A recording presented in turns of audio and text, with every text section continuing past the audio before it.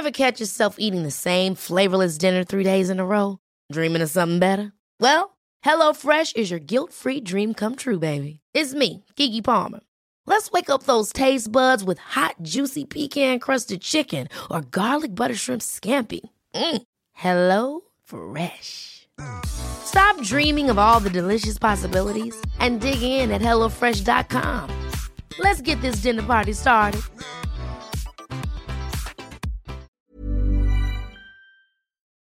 This Week in League is brought to you by Sportsmate Mobile's League Live, the ultimate NRL app for league fans, putting the NRL at your fingertips. News, scores, TV viewing schedules, match day information, and more. Search for Sportsmate in the App Store or Google Play to download League Live today. Good stats. This Week in League, William Hopewade renames the Bulldogs to the Quorum of the 17 after they all join him in taking last Sunday off. Off his tits and with a lung full of ciggies, Jared Hayne has already achieved his next dream of becoming the greatest rapper in Aussie hip-hop. James Roberts answers the age-old question, can I kick it? Yes, you can, but you'll miss a week for it. And we preview all the action for the second week of the 2016 NRL Finals. All that and more, This Week in League.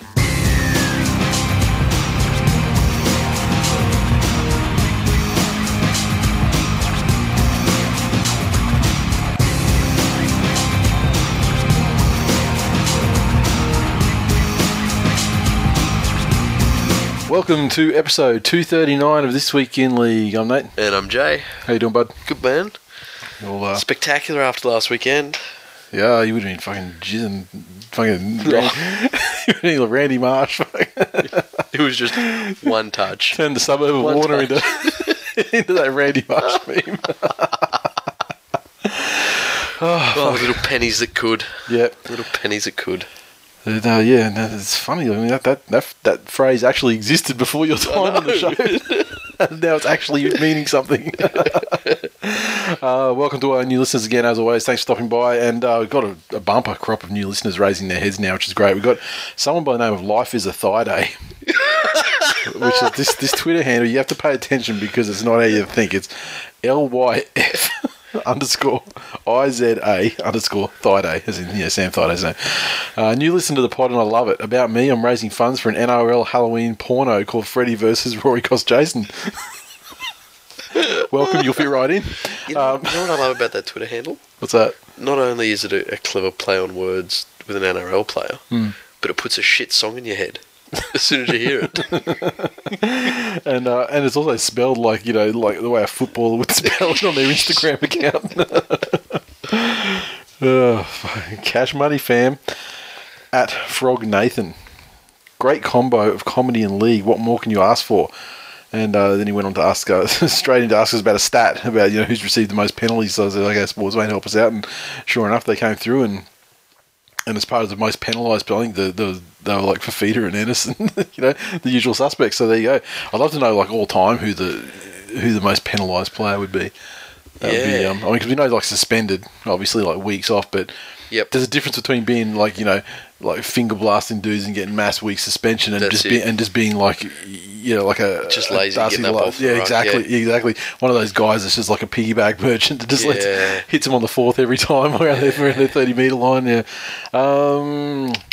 Ryan T. Jansen went all straight through.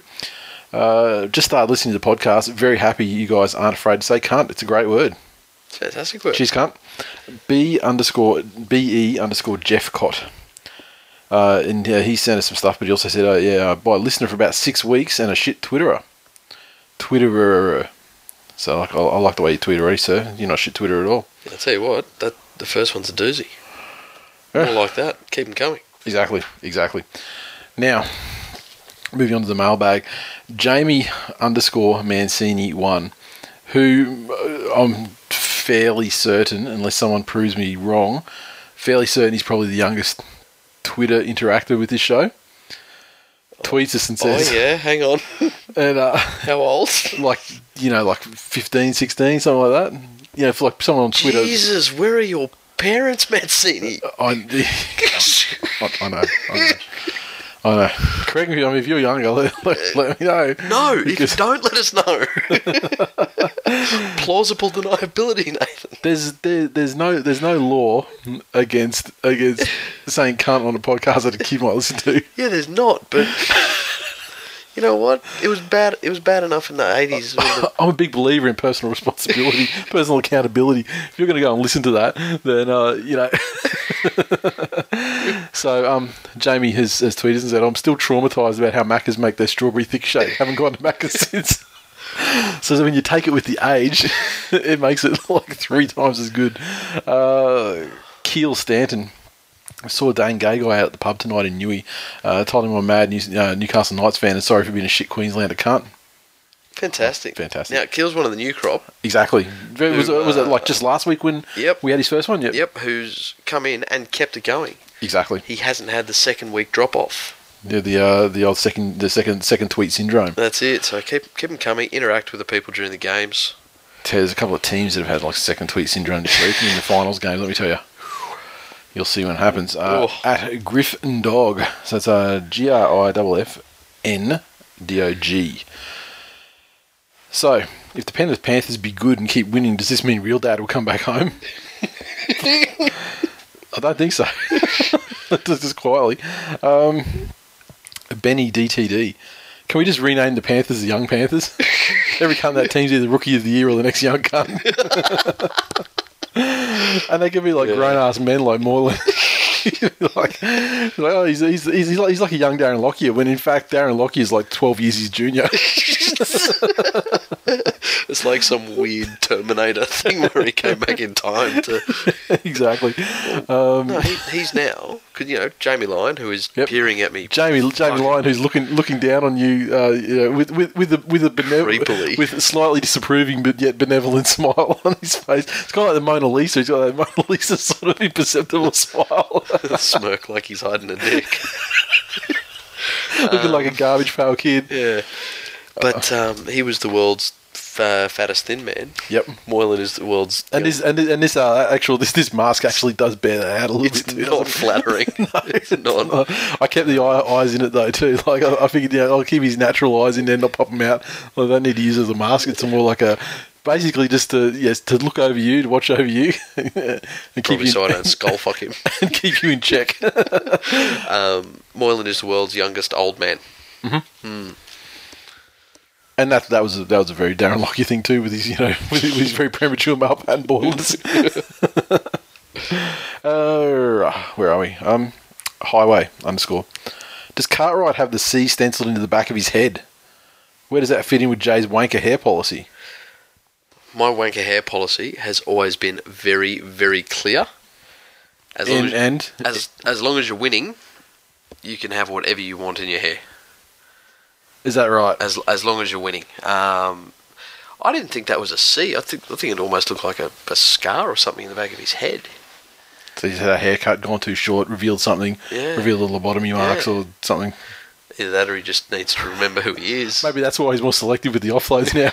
And Griffin's the key recipe for Griffin ball is lobotomising fucking... Could you imagine what Dally M winner fucking Adam Cuthbertson would have been if he had got a couple of years under Griffin? Griffin just fucking wheels him in, gives him some electroshock therapy first. That doesn't work.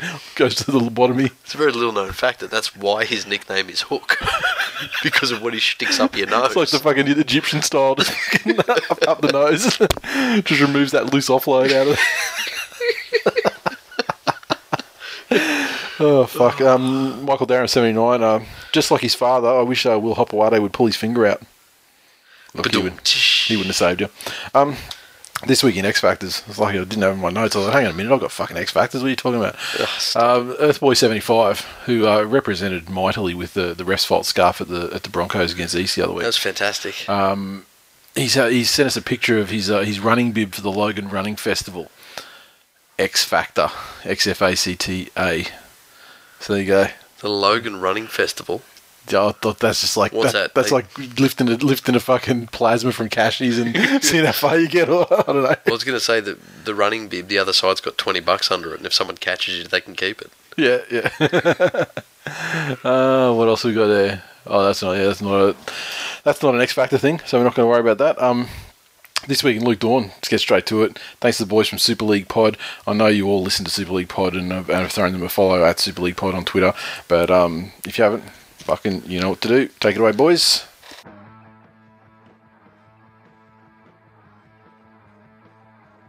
Thanks a lot, gentlemen. Tom and Mark here, as always, to bring you updates on everything that's going on this side of the equator. This week in Luke Dawn. And we start on Thursday night. It was St Helens 40, Castleford 16.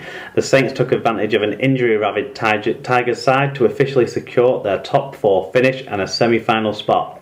The visitors actually started well with our hero, the greatest Aussie import of all time, scoring the opening try early on, as Cass continued to play some stylish stuff. All that came crashing down though as the benches started to come into play in the interchange period. After that, Cass was spent and Saints marched up the field for their forwards to all take turns in dropping over the line from short range. It wasn't thrilling, but it was effective. Meanwhile, over at Warrington, the razzliest of all dazzlers, Kurt Gidley, returned to the wire 17 this week as he brought his shooting boots with him as well. Tabletoppers Warrington comfortably ran out 30 points to 12 winners over cross-county rivals, the Widnes Vikings. Winning in every facet except errors, the wire pack not only laid the platform but also got in on the try scoring as well, with England prop Chris Hill and the stepson of anarchy Ashton Sims both crossing the whitewash. At the same time on Friday night, Hull FC were hosting Wigan. It finished 12 points to 18. A back to the wall job and plenty of effort saw the Warriors take the win and kept their slim minor Premiership hopes alive.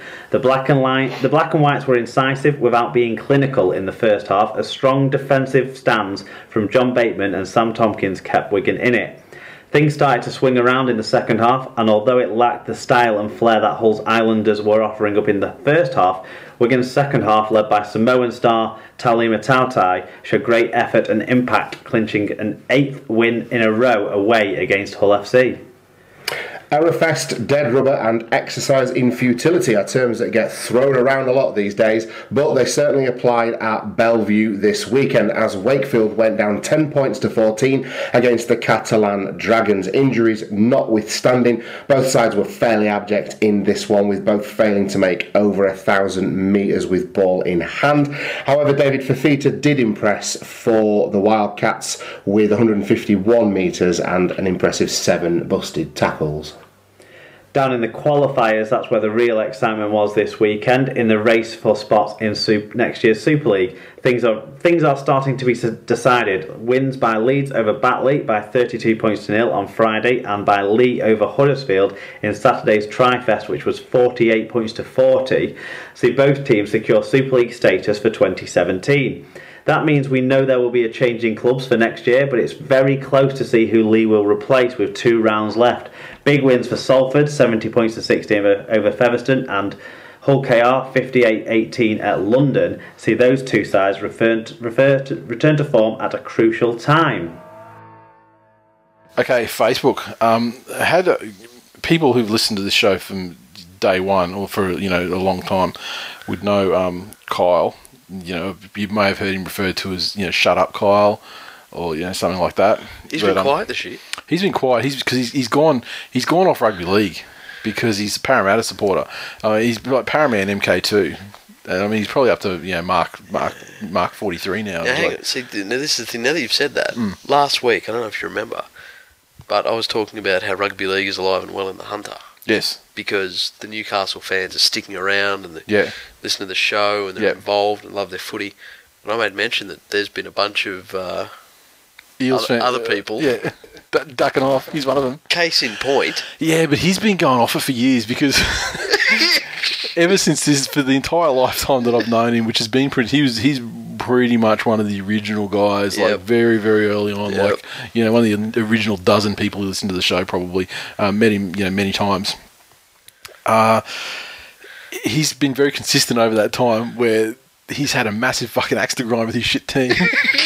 For example, there was era there where it was like, it was Jeff Robson was the axe to grind, then Robson fucked off, and then Sandow was like, here's the axe to grind, and then Robson again this year. So generally he has a problem with the halves of Parramatta, and that affects his total enjoyment of rugby league. But on a serious note, he lives down in northern New South Wales, like down around Tweed, and down there we had a situation where Grant Cook, who played for the Wollongbar Mustangs, collapsed after being tackled and went to flying to hospital, died overnight, and so he's just sent me a message to say that they've got like a benefit sort of thing set up, for the family, because he's had a couple of kids and a wife left behind. He was young; he was like 28 or something like that. Yeah. And so the Wollongbar Mustangs and who else? The other club. What's the other club I'm talking about here? They've set up, combined. They're doing a lot of fundraisers, but what they've done is they've asked. They're making a significant donation and they're asking members, supporters, and sponsors to help out any way possible. So if you would like to make a contribution to help the family of Grant Cook, it's St George Bank. Get your pen and paper out, I guess. The BSB is 112879, and the account is 449486661. So if you missed that, rewind it. Because what am I? So yeah, if you can give, then give generously, because that is some fucking tragic shit, especially when people doing, I just feel like it'd just be one of those things that'd be very hard to come to terms with, because obviously it's devastating, but then you're kind of going, well, they were doing like something that they loved at the time, but I mean, it's to leave a young complicated family behind. Yeah, it's just never good. Exactly. Emails. I had a couple of emails this week. One, a very thoughtful, respectful question, and one from our mate Sam. Do you know about this email? No. You didn't go. Oh, good. No. I wanted to hit you with it fresh. But first, the actual real email from our buddy Toto, and he's appeared at Brisbane meetups and stuff like that. He's a good dude. Long time listener, first time caller. Not really. Just thought I'd get your expert, he put it in quotes, opinion on something, seeing as you're both dads to sporting kids. My nephew, grade 3, has just started playing footy this year and is really enjoying it. He's winning a few best on grounds along the way. The other day he came home from school pretty distraught and wanted to give the game away. Apparently at school they had an ex-footy player who's now a paraplegic come in and do a talk on the risks of playing contact sport. My nephew does not want to run the risk of becoming disabled or causing harm to another player now due to the talk. I understand the need for education around contact sport, especially in light of what's happened in the last few years, but I would have thought it would have been better coming from the clubs and not the schools. His mum's quite upset, single mum to 2 boys, as no notice or permission from the school was sent home to her warning about the subject matter, giving her time to prepare him. She now has to deal with the aftermath after finally finding something that he enjoyed. Anyway, what are your thoughts? Should young kids be educated at school or leave it up to the clubs to teach proper tackling techniques? That's some heavy shit, though, for like a little fucking 8-year-old kid to deal with, right? Look, this is opinion. So this is purely an opinion piece. Yeah. Yep. I would be absolutely fucking ropeable at the school, not for trying to take a stance on safety and awareness, but for exactly as you pointed out, ambushing, unprepared kids, no notice. Yeah. Kids don't have the life experience to rationalise that in their head. They take shit at face. Like they take shit at face. Like everything's literal. You put something on YouTube, the amount of every fucking day I've got to deal with something from my kid. I saw this thing on Pokemon and this guy found a way to get such and such Pokemon on Pokemon Go. I'm like, dude, seriously, it's a YouTube video. He's just fucked with the code. Like, it's not real. Yeah. But they don't know. They don't know. They can't do that shit. Yeah, they can't figure it out. I deal with the same shit like every single day. Hear about fucking Herobrine in Minecraft again. Fuck me dead. I got the fucking kids coming to me going, hang on, well, if a midget postwoman comes to the door, is she really going to try and suck on my hoo-ha? Like, because I was into your fucking bookmarks. Yeah, the thing with kids is, as much as they take everything at face value, they also tend to have goldfish memories. And just as that would have shocked the child, a couple of good explanations, maybe from a beloved uncle. About, yes, it does happen to some players.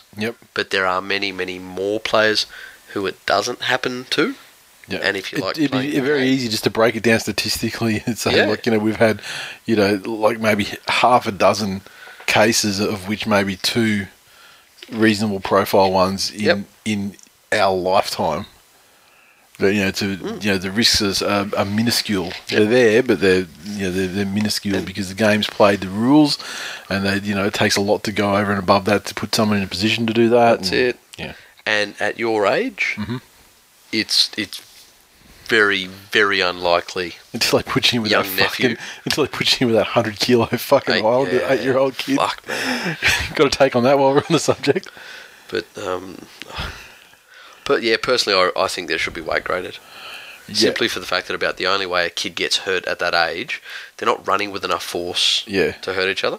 Unless they got momentum from being like twice the size of the other kids. Even that kid at full pace, he's not creating enough speed to hurt another kid in a collision. No, in trampling them over though, that's when it happens, yeah. Where a kid's going to get hurt, or palming them off, is getting caught up under or being fallen on or something like that. I think that it presents undue risk. Yeah. The toss-up to that is, are the kids mature enough mentally and emotionally? Well, there was that story a couple of years ago. Remember, there was that kid that was like, a nephew or something to Israel Folau or someone. Yeah. Or Carmichael Hunt or something like that. Yeah. And he was like 11, but he was like, my size. And so he's trashing kids in like the under 12s or whatever fucking grade he was playing in. Yeah. But he's like a little kid. Like you can't throw him in against men. Like 16-year-olds even, because he's a little fucking kid. Yeah. So yeah. Toughie. Yeah. But look, I think if he's got a love for the game, get out there and play it with him. Yep. Be it in a park, be it in a competitive environment. If he's got a love for the game, nurture that. Get him to run at you. Fucking hit him with a couple of lifting tackles and just show him that, you're not going to become a pro. But even if you get lifted, you're not going to become a fucking paraplegic. It'll come back to him and he'll get that urge to get out there and run back on the field. And if nothing else, he'll grow up to like not be a Greg Inglis and like dolphin diving to draw penalties and put himself in positions. Now, the serious thoughts on the game, opinion email, and now we've got Sam, Mr_Wars on Twitter. If you're not already following him, and like, why would you? Doing the shit he comes out with. No, you have to because he's locked his account. Yeah, that's right. Yeah, I physically have to get in there. So I can't retweet half of the bullshit he says. The amount of times I saw that dude fucking unblock your shit. Like there has been times where he's like quickly turned it off so I could retweet one thing and then. But here's his email: an open letter to Twitter and its plethora of touched NRL fans. Twitter, I love you, but you're full to the brim with people who know very little about league. Fans, in quotes, sharing insight, in quotes, which is honestly the equivalent of a vagrant screaming at a pot plant. Which brings me to the point at hand, ref's fault. It can be used as a laugh by people with half a brain. Bants, if you will. But Twitter, you're sadly light on quality people and heavy on those whose parents used them as ashtrays as children. The same cunts that would push a boat of refugee babies out to sea in fear of losing their $6 an hour jobs at Macca's. Get an education, you cunts. These flag-waving, gay marriage-hating oxygen thieves are the same people screaming that referees have NRL rubber-stamped agendas. They're worse than the AIDS-filled pus pockets on Tom Hanks' foreskin in Philadelphia. Referees have one of the hardest jobs out there. Without them, we don't have a game. They strive away for years and years in the lower grades, in parks in local comps all around Australia. A lot of time for little to no pay, only to be abused by parents, then later by media and fans. These people have families and their kids get abused at school. It's a fucking disgrace. We want them to make quick calls, but when they make a quick call, it's wrong. We lose our shit. We want them to get the decision right, but when they review it to make sure it's spot on, we lose our shit. To be human is to err, but we expect perfection. The rules are the rules, accept them and let the refs police them. At elite level, you have 110-kilo monsters out there screaming at them, plus 20,000 fans screaming too, and we don't think this is a challenging work environment for bang-on decision-making. All the while, we sit back in our lounge chairs, most of us overweight, some of us jobless, others just general fucking morons, but all suddenly qualified enough to be sharing expert opinions, punched out via ham hocks, feverishly tapped away keyboards in dimly lit lounge rooms. Sweating and heaving, pointing fingers at conspiracies and agendas. Go fucking die, you cancerous cunts. I never know who the ref is for any game. I never check. I don't care. I don't know the history of who's good or bad for the Broncos or any team. Those that do are fucking rugby league termites, just eating away at the foundation of the game, perpetuating hate.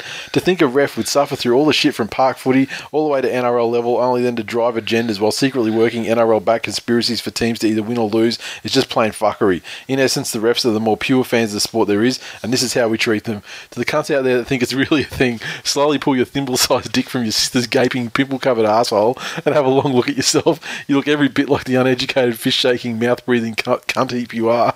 Just enjoy our game and know that mistakes happen and the best team usually wins. And if you're a true fan, a fan for life, you'll see your team get the good and the bad. It all evens out in the end. To the people of Twitter, I'd like to think you're not all fucking morons. Hopefully with the ability for independent thought. Next time Fitler, Johns or Gould open their fucking potato mouths, try not to gobble their dicks up with their opinions.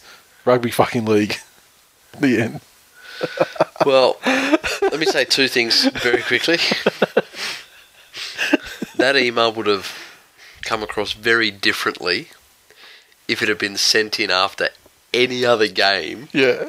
of the entire season. Than the Titans versus Broncos game. Versus Broncos. Because I don't remember when it lobbed up. It probably lobbed up on the Saturday, I think. It would have been, I think. Of which Sam is a Broncos fan. Look, I see his point, but I think he's kind of too far. The refs' folders are on one side, and then he's come in on the left side of that. And I think it's actually the truth is probably more, somewhere in the middle. My thing is that those middle people, who aren't actually refs faulting, and just doing it to troll, there's your reaction, people. Take that as a big fucking W.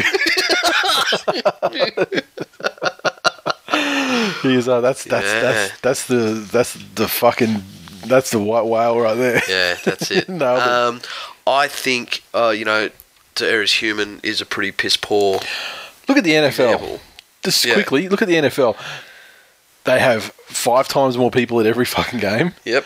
They have probably fucking 20 times the fucking television, audience for the games. A rule book that's 8 times thicker. And decisions that fucking. I remember when there was a preseason last year or the year before when there was a catch, and there was a controversy over a catch. I think the Packers were involved, and it was absolutely mental that this decision was wrong. And it's like one of the only fucking decisions you've ever heard about being wrong. That I can recall in a lot of time, fucking. There's hardly any conjecture. Yeah. Because it's, I mean, and I take his point. What he's talking about was like, I hate how commentators in our game have their opinion, and it's usually like the opposite of whatever's going on with the refereeing at the time. So they're bitching and they're going, no, they're wrong. That's bullshit. Blah blah blah. Whether they're right or wrong, it seems to me that with the NFL they don't really argue about the decision. Yeah. The commentators are kind of like, okay, this is what they've decided, and this is why they've decided it, and then it's just fucking, move on. That's it. They don't bitch like, Gus, like where he'll just be bitching about something 15 minutes later, and then same for you guys like Joey and stuff. Yeah, I've said it before. I watch all the games with the sound off, just for that reason. Yeah. I think it's important to get decisions right. Mm-hmm. I think we've taken some good steps towards that with the bunker. I loved the bunker in the first probably 6 weeks or something like that. Because you actually started seeing correct decisions and rationale for them. Yep.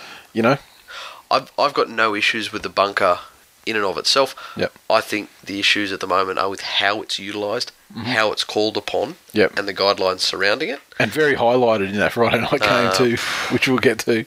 But I think there's nothing wrong with expecting referees to get it right when they have the technology to get it right. 100% of the time. Yeah, the other difference between the NRL and the NFL is in the NFL, all the technology and all the videos are there to assist and help and supplement the referees. Yep.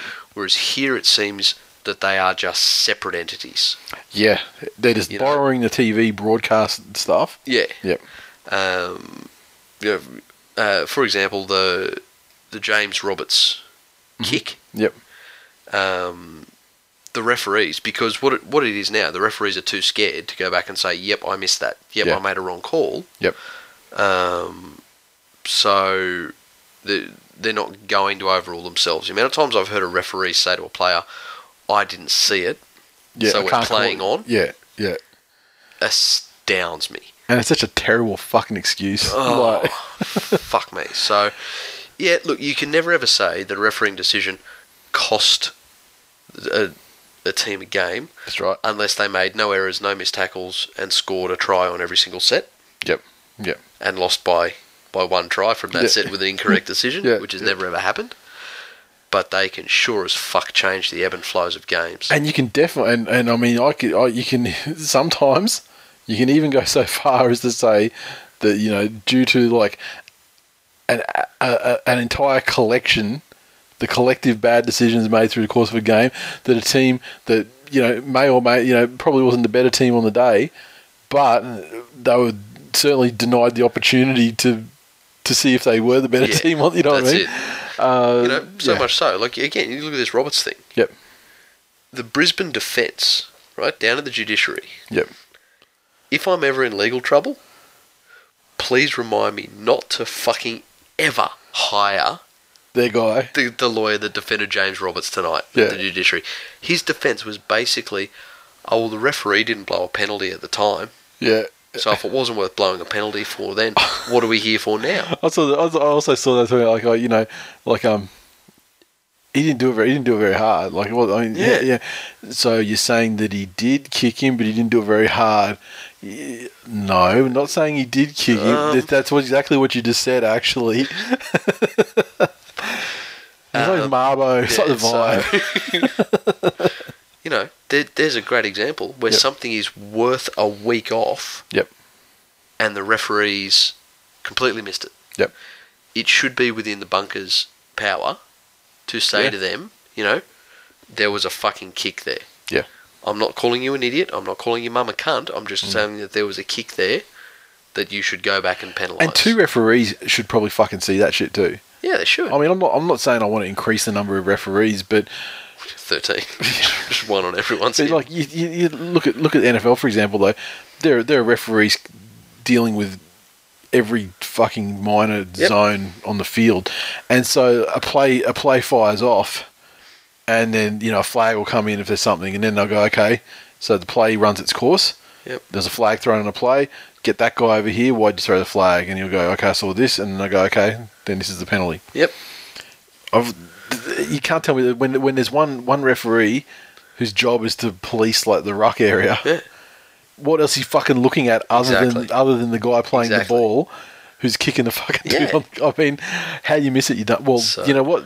They miss it, and that's why they fucking get fired and demoted. So the whole conspiracy thing, I think, is a bit rich. Yeah, that's bullshit. I mean, there's very few conspiracies. I mean, there's conspiracies that saw Eastwind in 2013 and South in 2014, but other than that, there's never been a conspiracy. The conspiracy things, you're 100% right. But the issue is that ref's fault's an easy bandwagon to get on. Yeah. And it happens all too often. What it tends to get into is those things that are, you know, the referee at the referee's discretion. How long is he letting people lay down in the ruck? Yeah. Those things you can't be refs faulting about. Yep. But just completely wrong calls, you should have every right to call out, and we should expect better of our referees. Exactly. Now, what else did I have here? This is something that I totally fucking forgot about last year. But mate Aaron, I think he's Ma_Aaron on Twitter. He said, but he sent this through Facebook. He said, "Oh, mate, your online inventory has robbed Twill Nation of one of the most anticipated episodes of the year.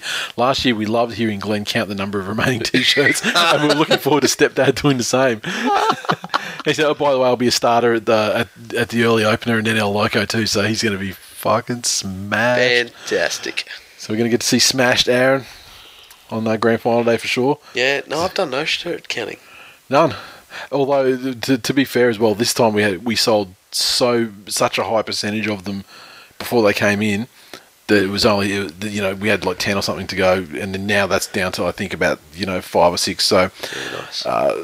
So that's all good. I may as well bring the rest of them down and give them away. I'll do Next week I'll count them for old time's sake.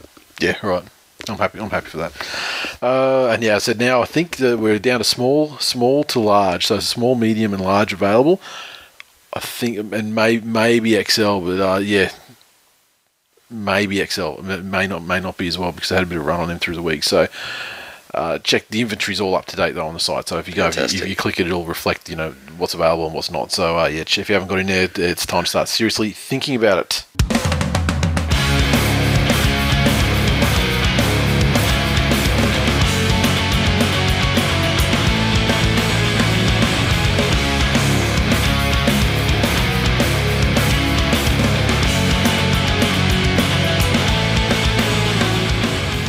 news. A lot of news to get through this week. Just a few little discussion pieces. The Grand Final Entertainment was announced today. Keith Urban is the headliner, and he'll also be joined by Richie Sambora, who with Orianthi, who I think was Michael Jackson's guitarist at the time when he fucking OD'd and died. So that was an opportunity that probably sounded a lot better on paper at the time, and didn't really pan out the way that that's kind of like a career making move, and it ended rather abruptly when the person killed themselves inadvertently or whatever. But it is what it is. Didn't you see the job ad? Guitarist was in inverted commas. I need you to clean up the bodies of dead children. Oh fuck. Clean up the bodies of dead Culkins. Now, Keith Urban, what do you make of this? Grand Final Entertainment, no matter who it is, never. To me, it feels like they only ever keep a third of the people happy, if that. Yeah. Sometimes it's universally denounced. Like, let's be real. Like, if Justice Crew is the best you're going to trot out for Grand Final Day, you can go fuck yourself. Yeah. Look, there's only going to be like 2 songs that would keep everybody. Like, if Don McLean got out there and did American Pie, everyone would sing along to the fucking thing. Yep. Short of that, some people are going to be very fucking unhappy. Yep. Look, he's not a D-lister. He's not a has-been. He's a very successful fucking. I think he's an A-lister guy for the right audience. If the NRL had engaged with an internationally renowned events firm, that events firm would have bought him to them saying, "We fucking scored." Yeah. Like, he's massive in the States, but then so is country music. Yeah. And that song he's got going around at the moment is like pure, like that shit's gonna live forever on AM radio. Like it's the easy listening fucking shit that like 4KQ are gonna fucking play that thing fucking 6 times a day. Heard it. Oh, look it up, and when you listen to it, you'll know. A few bars. I don't want to. Okay. I couldn't do it justice, but it's like it's like the most pure, soft kind of pop rock. Yeah, with a chick fucking co-vocalist in it as well, like chorus or, like a duet. I don't know. Maybe she's famous. Like a jilted love story or something. I don't know the lyrics. I don't even know what it's called. Okay. I'm not a lyrics guy. I listen to the tune, and this tune is straight up AM radio bullshit. So, but I'll tell you what, you're going to fucking hear it in like 3 weeks at the grand final. Look, believe me, it's going to be echoing through the fucking cavern. At the end of the day, my ear's going to be ringing that much from all the fucking foul-mouthed cunts around me. And Richie Sambora, what's he going to fucking do? Play the guitar and fucking live it on a prayer? Like, you can't rock that shit out without John. You could get away with just those two, just like Guns N' Roses could get away with Axl and Slash. but fuck, man, like, I like, what does Richie Sambora, like, as a solo artist, what does he fucking have to offer me at the Grand Final Day Entertainment? I don't know. You play the fucking start of, like, the guitar solo beginning for, like, You Give Love a Bad Name. That's great. Yeah. And then you just got to stop, though, because, like, you can't sing it. That's a shame. The days of... Maybe Keith Urban will sing Bon Jovi songs. See, that now we're getting there. The days of famous musicians are probably done and gone. Yeah. Think about the Super Bowl halftime shows. That's kind of like the... Yeah, we'll talk about how much money the NFL has. But look, if you want to entertain me, motherfucker, or do another, or fucking have mascots racing. I'd rather watch fucking... You know what? For the money they're paying Keith Urban... Demolition Derby fucking mascot race on the field than listen to these shit cunts. For the money they're paying Keith Urban, Beyonce would fart in a jar, fly it over, and allow them to open it at halftime. Yeah, and they would fucking love it, though, too. Everyone would be like, that's the greatest halftime show ever. But surely, why couldn't you conceivably go, okay, this is who's touring at the moment? Like, they're either about to commence a tour in Australia, New Zealand, or, something like that. I don't know why it has to be music. I've what always said that I would What do you want it to be? I want it to be... Aussie hip-hop?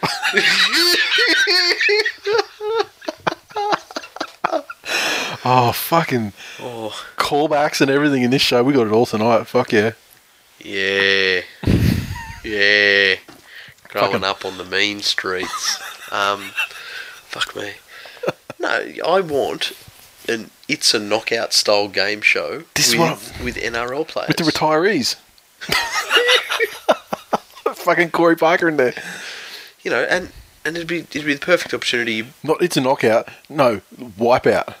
Like I want to see like Corey Parker trying to jump across them fucking giant balls and just get absolutely fucking munted. That would be the shit. Yeah, fuck yeah. Or you know, and given you're not going to have the players that are in the grand final. Imagine a walk of shame, like just walking around the outside, ding ding, shame, and everyone can throw eggs.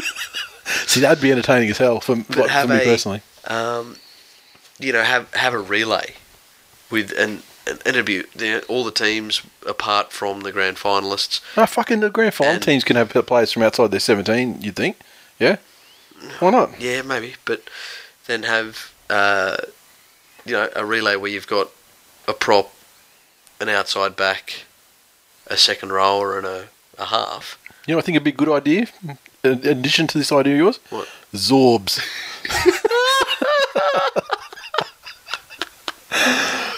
Oh fuck! You know, I tell you, our Zorby friend, joined Instagram or something, and I get this notification because of Facebook. I gotta tell you, Shanta, your chosen Instagram name makes it look like it is Islamic State Hunter. You're like that big fucking Iraqi dude on Vice. And I don't know if you're hunting for them or against them. But yeah. Yeah, fuck music off a halftime show. Oh, they just do the NFL and just get fucking Bruno Mars to control it every time. I mean, he had the greatest halftime show ever when he was fully performing in control. And then the next one they had like, who was it, fucking Beyonce and fucking Coldplay also, and they're like, well, this is a fucking disaster. So let's get Bruno Mars in on this one too, just to fix it. Yeah, which he you know, he did his best, but it wasn't as good as when he had the reins, you know, solo. But yeah, sort your shit out. Well, like I say, like for me, I don't like Keith Urban's music or I don't like country music at all.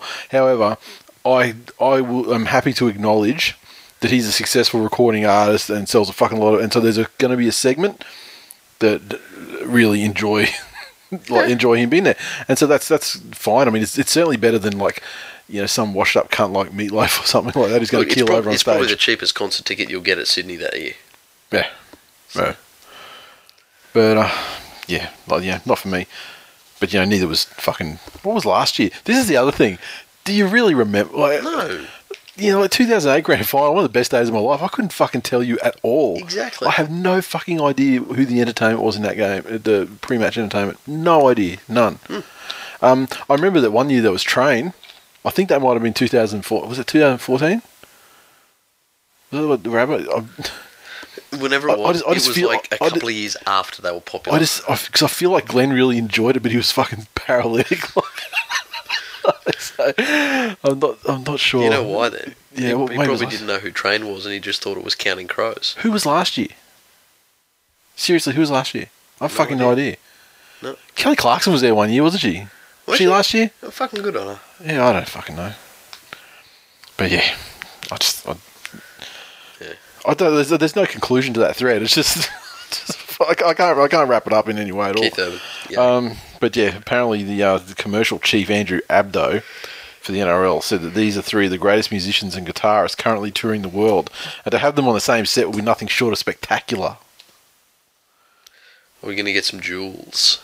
I just can't stress enough. Richie Sambora as a solo artist offers fucking nothing to nobody. Index finger to Heather Locklear. Yeah, and who else did he fucking...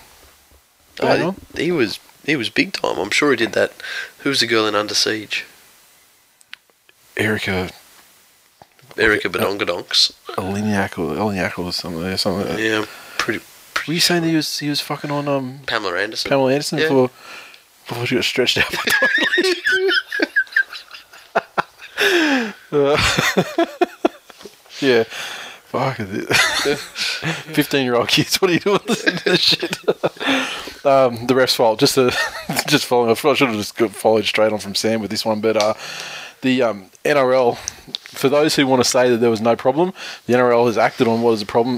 Their number one referee, of late, Jared Sutton, has been relegated to the supporting referee role for this week, and Gavin Badger dropped altogether as a result of the debacle at Suncorp Stadium.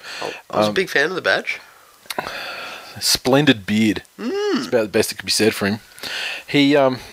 Tony Archer was left with no choice after a performance considered the worst by referees in finals football for 40 years. Wow.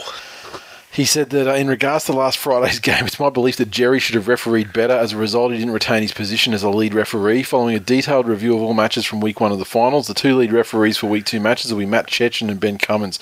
And isn't that funny? Wasn't Chechen, didn't he? Didn't he cop some Reggies with this year? And, in my view, they were the best performing referees from last weekend. Jared Sutton and Alan Shortall will be the assisting referees. So, yeah, it's funny that, he's, given there's only 2 games, only 4 guys, can actually get in the centre of the field. Yeah. Maybe, it would have been very easy to give him the week off, you'd think, yeah? Oh, but look, I honestly think for the referees, and I've seen it in so many other industries, they need to be told that it's okay to make mistakes at the time, and they need a support network, i.e. the bunker, who helps them out with that.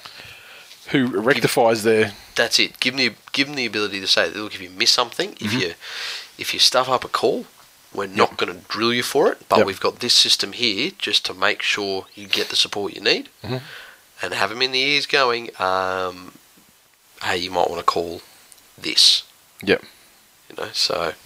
But good on the NRL for reacting to what was a pretty poor refereeing performance. Yeah, had some awards. The awards season, obviously, they're all kind of ramping up now. From now, the awards ramping up to obviously culminate in the Twillies at the end of the rugby league season. The RLPA awards happened though the other night, and Jason, piece of shit organisation that is. Well, okay. What's your grudge against the RLPA? Well. Who's ahead of the RLPA? Is it fucking Clint still? Yep. Yeah. Which club arsehole Clint? Well, he went through a few though. He's saying he's arsehole out of the Knights. Was he arsehole of the Knights and he was in Storm for a bit? Yeah. Panthers. Oh, okay, Panthers. Okay. And who didn't win Rookie of the Year? So you're saying there's some kind of conspiracy? Is that what you're saying? Fuck yourself, Clint Newton. Fuck yourself in your stupid, useless arsehole. I was actually stunned by their choice for Rookie of the Year because I feel like there's probably 3 of them at the top that could be debatable, and I didn't have this guy in. I didn't have Cody Walker in my 3. Taumalolo though, he took out the Players Player. Yeah, good on him. The Players Champion Award. So that's quite amazing because I would have thought. Obviously, that award's just like massive surprise if you get it because being Players Player, it's obviously like a voted by your peers, so it's quite valuable, I think. But it's just, I think, wow, it's a strange choice. It's great to see someone that's not a half get it for a fullback, Yeah.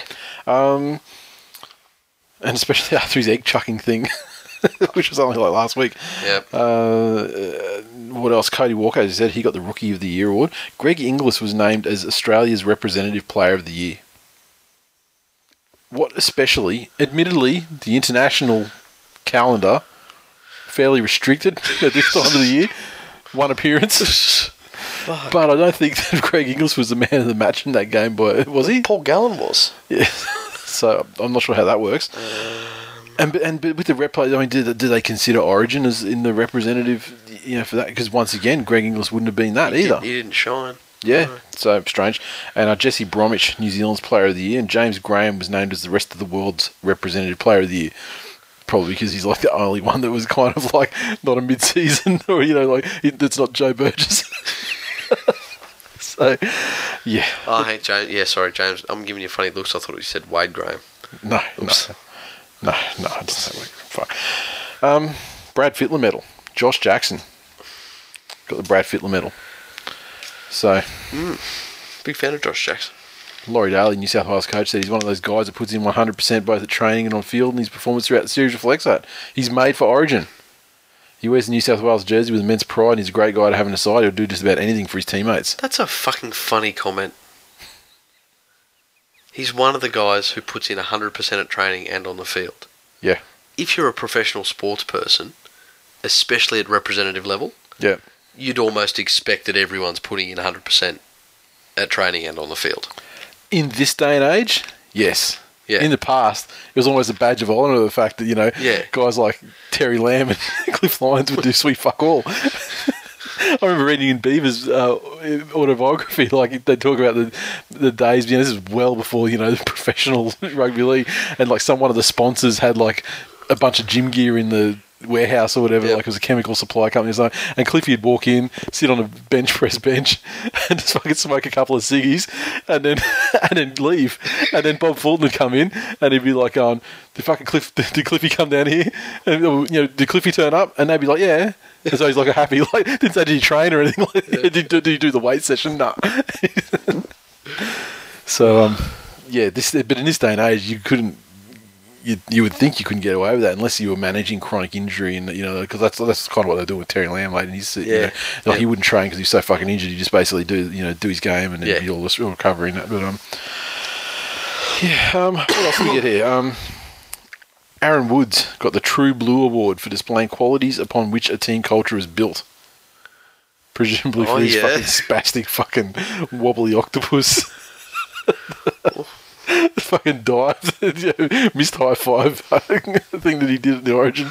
Look, I tell you what, the way he supported Robbie Farah in the media, you know he is a team player. Yeah. What else? Tyson Frizzle Manizzle won the Daily Telegraph's People's Choice Award as chosen by Blue supporters. Well, that makes perfect sense. Yep. I totally get that. And Sam Williams won the Intrust Super Premiership Player of the Year for Mounties. So, and of course, he stepped up and now he's playing in Raiders. in the big time. Playing finals at the moment. football. Yeah, stepping up for old Techno Viking. Finally, this year, we have a coaching shake-up, a scalp, coaching scalp. In a year where there was three guys that I can think of straight off the top of my head that should have been arseholed. Didn't happen. But now the season's ended for this side. It's happened, and Steve Kearney has been confirmed as the new head coach of the New Zealand franchise. Andrew McFadden, though, not sacked. He's just stepping down to become an assistant alongside Stacey Jones. Yeah, that. I don't think. Okay, so they're saying that he was their first choice to take the helm. He's got a 3-year deal, and it's going to happen after he finishes the years with the Broncos because he's an assistant there. At NRL level, When they say it happened? 2018.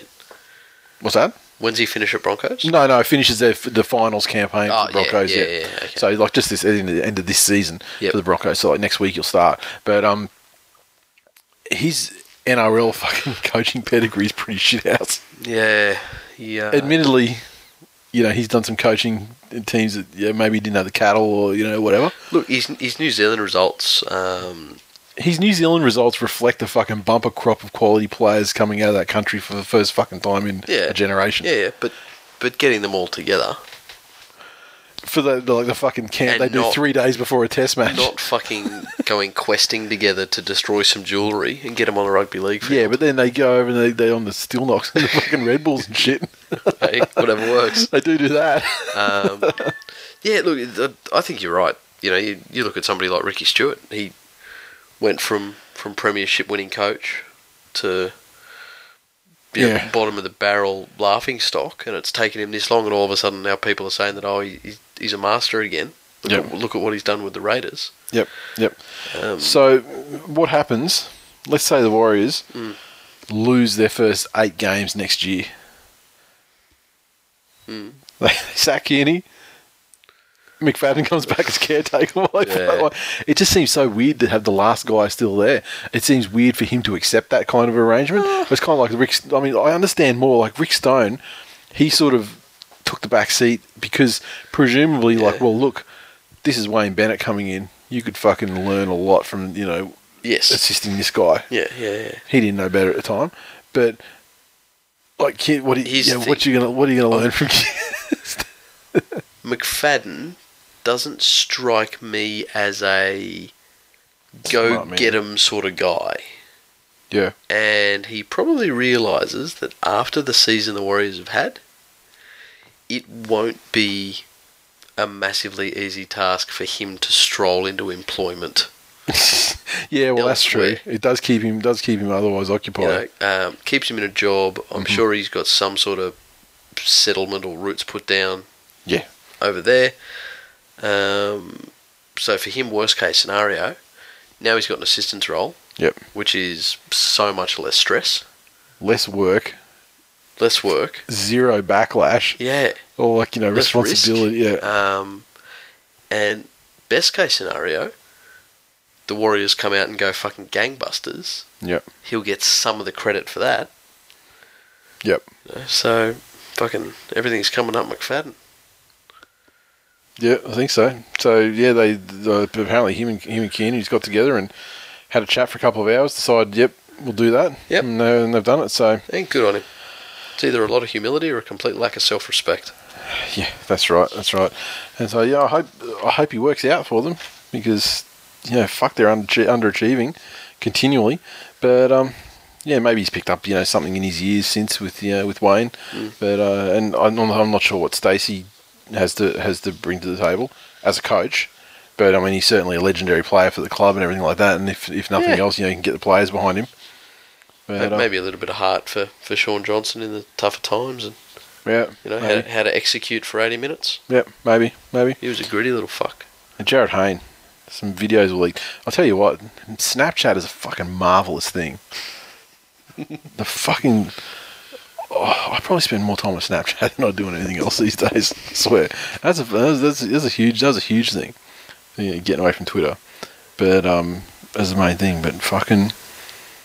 The one downfall for Snapchat is when you send something to multiple people and one of them is a cunt.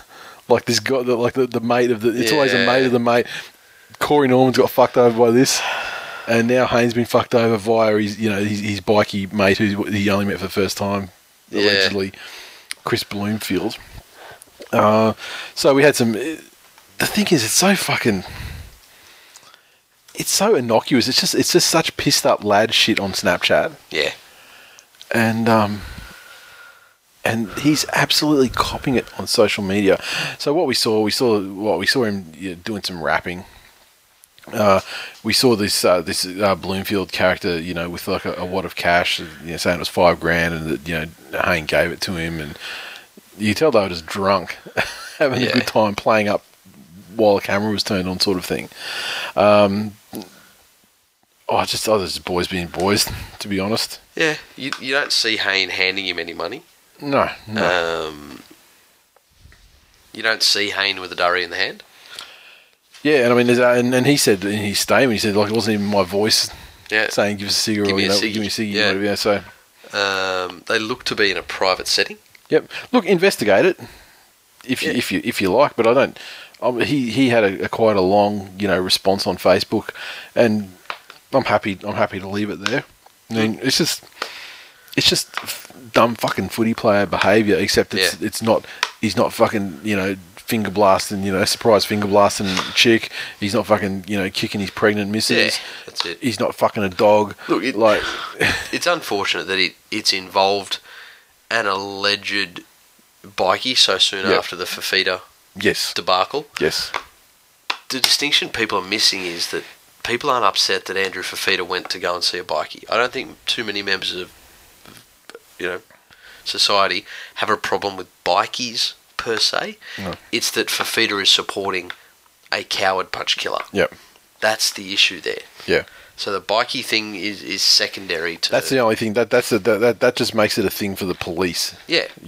But as far as like the court of public opinion, it's because it's a very high profile fucking one punch. Yeah, that's it. Yeah. The thing is, in this instance though, I'm disappointed that Hayne wasn't smarter. Yeah. Especially after him touting off all those times about how rugby league players need to control their personal brand, and that's why we can't make any money here, and they do that overseas, and you got to protect your own image and your own brand. Yeah.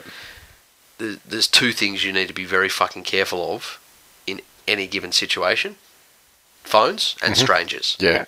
That's what fucked Mitchell Pearce that started. You know? Yeah, same thing. This is some And this guy didn't appear to have any bad intentions either. He's just like, fuck, man. He's hanging out with Jared Haynes, famous as shit. That's it. On the piss with him, having a great time. Fucking as if you wouldn't be Snapchatting that shit up. But here's the other thing, though.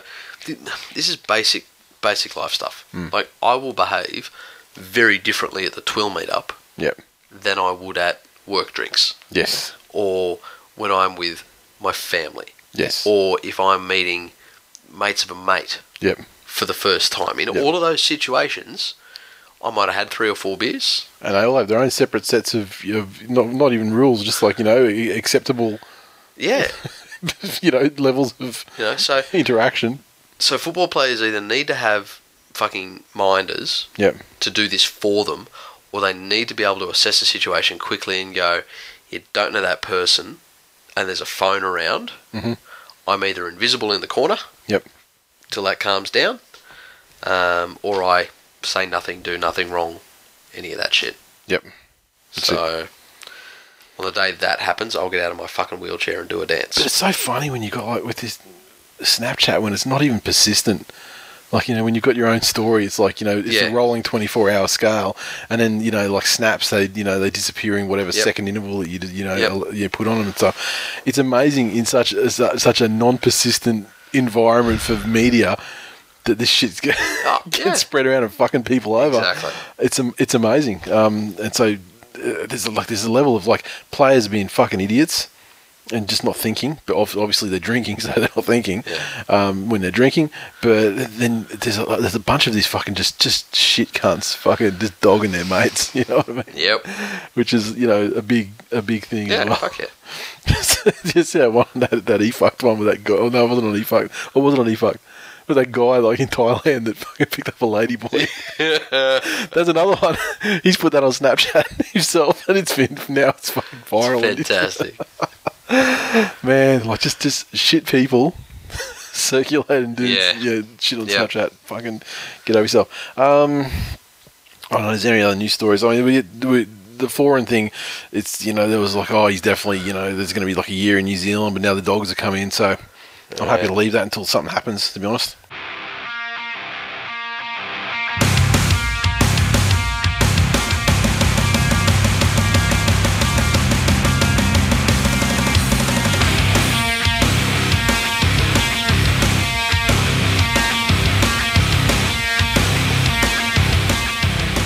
This Week in League is brought to you by Sportsmate Mobile's League Live, the ultimate NRL app, putting the NRL at your fingertips. News, scores, TV viewing schedules, match day information, and more. And this week, the guys hit me up and said, "Look, the demand has been there from the listeners, in their opinion, and in my opinion too. Always talking about what's next." For the Sportsmate, and Pro Football Live NFL app, the NFL season round 1 just kicked off on the weekend just gone, and so get Pro Football Live, do the same deal, search for Sportsmate in the App Store or Google Play, find their Pro Football Live app, and then you got all that Sportsmate goodness carrying you through to the end of January with the NFL. Fantastic. We'll see how we go on that. I'm a bit of an NFL virgin. Are you? Yeah. You got a team? No. People should suggest a team. Like the low-hanging fruit is they go, I support the Panthers in the NRL, so I can just go Carolina Panthers in the NFL. And given that they were in the Super Bowl last year as well, it's a perfect time to bandwagon. They lost, but it's a perfect time to bandwagon. You got to lose one before you win one. Fuck, I'm on them. Yeah, in the NFL, it doesn't quite work like that. It's like you got to lose one, and then that's your fucking window for the next decade. Unless you're like New England or some team that just is persistently towards the top. Yeah, okay. But but yeah, get on the app. Yeah, I'll get on the app and give us some suggestions about why Stepdad, should what is the team and why should Stepdad follow them? I guess the attributes. What are you looking for? You're looking for any like convicted murderers or domestic violences or vigilante murderers. I'm down with. Yeah, I'm not sure if we got any of those. If they're avenging the fucking death of their parents or some shit. Yeah. Fuck yeah, but no dog fighting rings, like none of those guys shooting pit bulls that couldn't quite cut it.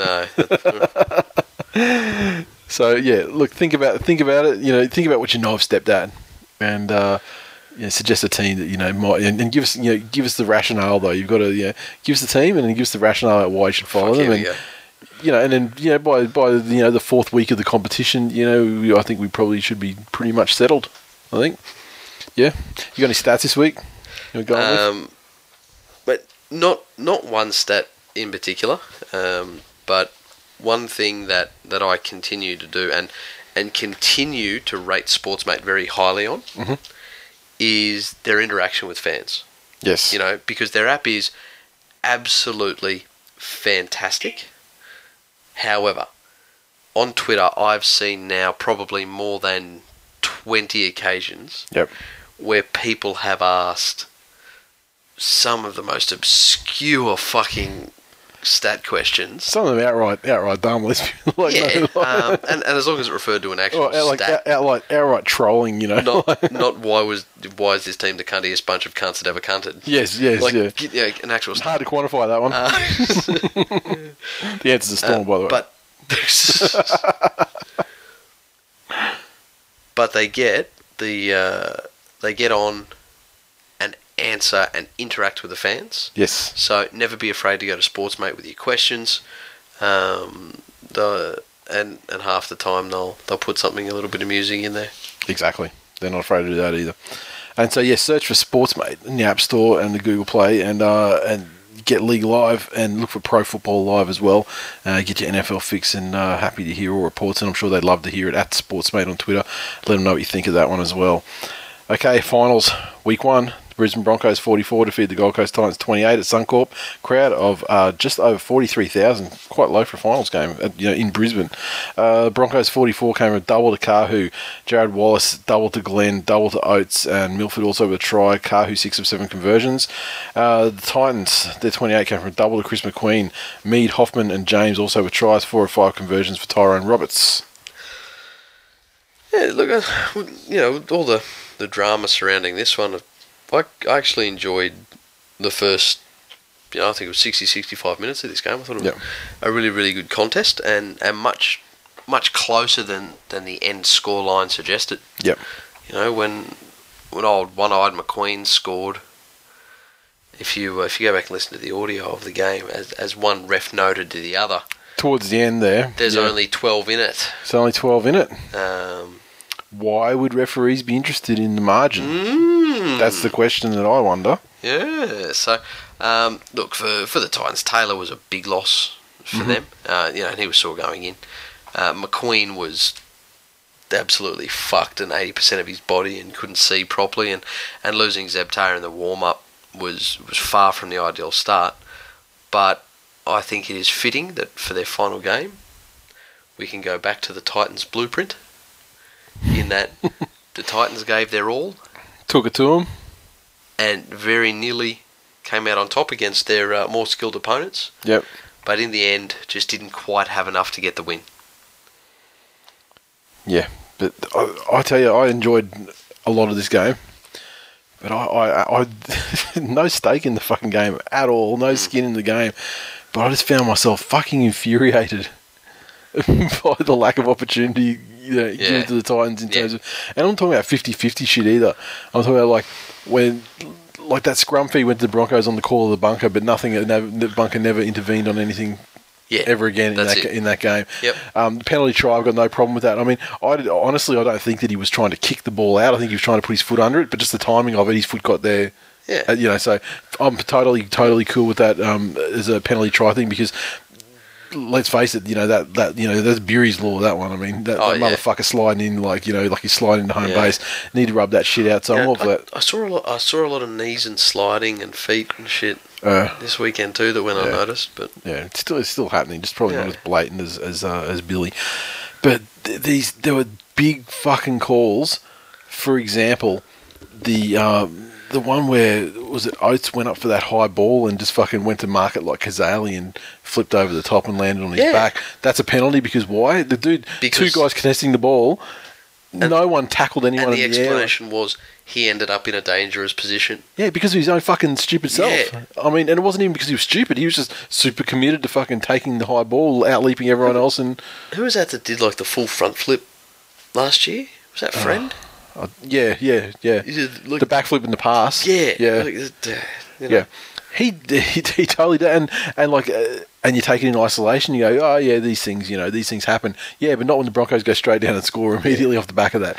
And like the James Robert thing, when the Broncos score immediately off the back of that, right there, you're looking and you're looking at the timing of these things. Like, you know, they're fucking crucial to the flow of the flow of the game. And I'm credit to the Titans for keeping their fucking heads on, because. Oh shit! Yeah. Well, imagine if that happened to the Dogs. The penalty James count. Graham would have been fucking. He would have been killing referees, like putting his finger through their chest, like just fucking just perforating their shit. Reynolds would have been fucking sliding like a Kuma. Just fucking. The penalty count ended up being 8-4. Yeah, and you know they do, when they get out to that, they do bring a couple back just to make it look not as heinous as it actually was. And it took too much out of the Titans. Like they had 13 errors, and they're not the most disciplined team in the league. Yeah, I mean, and there are occasions as well, like when the Broncos got that bullshit penalty feed, and then they pretty much went straight down the field, down the left hand side, carved through, and Taylor was like well offside, trying to present a try and everything. They scored the try anyway, but. Potentially they should never have had that feed in the first place. It was kind of inconclusive. It was one of those, a jumble of players in there, with hands and shit in there. So weird to make a decision, to reverse the decision on that. But the Titans, the same point though, the Titans on that fucking left hand side, their right hand side, Broncos left hand side, just amateur hour. Fucker, that wasn't the only time either. But I mean, there's like so many times the Broncos went through there. So they've got to take. Oh yeah. Despite the fact that I think it was the most woefully one-sided refereeing in a match I've ever seen in my life, the Titans have to take their share. I don't think that they were necessarily the better team. However, there's so many times that the better team doesn't win the game, and if it had been a fair 50-50 split of stuff, they may have won, and people would go, well, they weren't the better team. Tough shit. They were in that up to the hilt. Balls deep in that match. Large portion of that game. But look, I think overall, though, as a club, Titans fans have got a lot to be happy about this year. Yeah, they get the award, I think, for second most improved club, considering the shit fight they were in last year. Yep. The backflip and the people doing coke and all of that junk. See that coke thing that went away and then came back quietly. Just players pleading guilty to shit, on the down low a couple of weeks ago. So look, well done as a club. Not onwards and upwards. Dally M medalist Ryan James. Yep, potentially. We'll see what happens. And the other thing is that just the utter glee that Jared Hayne dropping the kickoff in the second half was met with, and the weird fucking. It's this small man syndrome, and the weird kind of desperate attempts to draw some sort of equivalence with Ben Hunt dropping the kickoff in extra time that literally cost them the game. People laughed at Ben Hunt, and now we're going to laugh at Jared Hayne. Dropping it, and like, let me tell you, he didn't leave that fucking Hope Solo size fucking gash in the defensive line. That's true. For the try afterwards, and he didn't miss the tackle neither. Like, he may have given the Broncos the ball, but goal line defense takes some fucking responsibility for your shit. Yeah, and it certainly didn't cost them the game. Yep. So and Corey Oates dropped like 4 fucking. So what? Yeah. What's up? Yeah. Like, fuck them. So yeah, it was a very torrid time on Twitter on Friday night. If you guys were around for it, but there are a few Broncos fans that I've still got around. Yeah. So yeah, they're okay. Grasshopper 474. Hi, New South Wales Police, their actual Twitter handle. Can you please arrest Jared Sutton on return from Brisbane for crimes against rugby league? Mitch Doyle 13. That try by Alex Glenn reminded me of a Hope Solo selfie. The hole was that big. Hammers. Want to gronk off at the refs, but when it comes down to it, just not good enough. Scoreline is what hurts the most. There's a couple of Titans fans there. And Bud Smoko. Rugby league has officially died. Refs fault, rules fault, bullshit chant. The Cronulla Sutherland Sharks 16 defeat the Canberra Raiders 14 down at GIO in front of a crowd of just over 25,500. Great crowd down there. The Sharkies 16 came from tries to Matt Pryor and Valentine Holmes. Maloney 2 of 2 conversions and a couple of penalty goals as well. The Raiders, their tries came to Hodgson and Rapana. Croker 2 of 2 conversions and a penalty goal. Yeah, but it was a good win for the Sharkies. This is their best performance in ages, maybe this year. I had a terrible feeling after the first couple of tries that the Sharkies were just going to open right up and win first place in a hide the stiletto competition. Canberra looked like they were in that mood. It was things were flowing nicely for them, but Cronulla were good enough to get back into the grind and eventually come out with it. The thing that was in such stark contrast with this game was that refereeing decided this one as well. However, there's no way that anyone could complain about the way that eventuated. No, I'm glad. I mean, giving penalties like that is you want that. The whole problem is that they don't give penalties in crucial shit. Exactly. Yeah. Hodgson again showed why he's absolutely crucial to that Canberra attack. Mm-hmm. And Kurt Baptiste is no slouch, but they obviously go down a peg or two when he goes off. So for the Sharks, Ennis, while he's probably not playing at Hodgson level, I thought he was very good as well. He's that extra effort sort of player that the Sharks really need in those situations. Ennis was the only one that ran out of the line and put any sort of pressure on Caesar when he was going for the field goal. Yep. And at that stage of the game, I reckon if Caesar sinks that field goal, the Raiders go on with it. Yep. Because the flow of possession changes completely. They get the ball back, and they would have been good enough to close it out and probably wouldn't have needed to give away silly penalties. But look, the Raiders have come in as the dark horse and the rising force. I think they'll be better for that experience. They'll be dirty on themselves for letting it slip away. Yeah.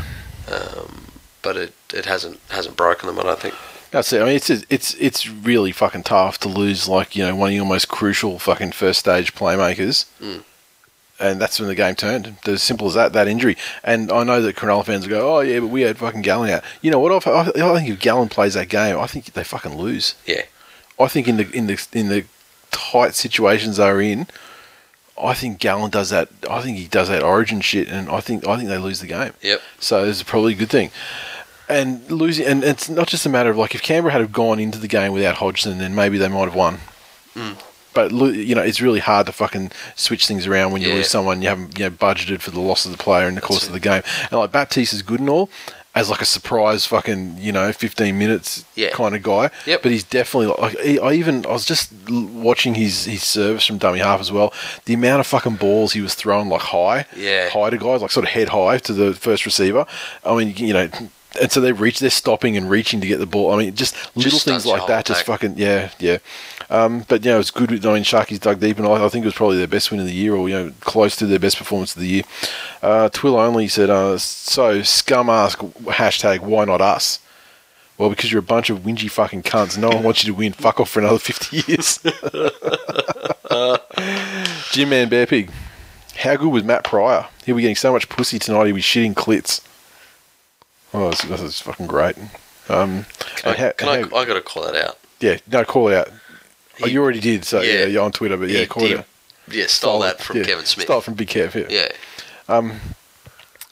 Matt Pryor, though, is one of the best fucking forwards final games. This is fucking Matt Pryor. This is not like Fafita or a Gallen or Aaron Woods or not a heralded a Matt Scott. This is not a heralded Aaron guy. Woods get into a discussion on forwards final performances? But I mean, talking big pressure,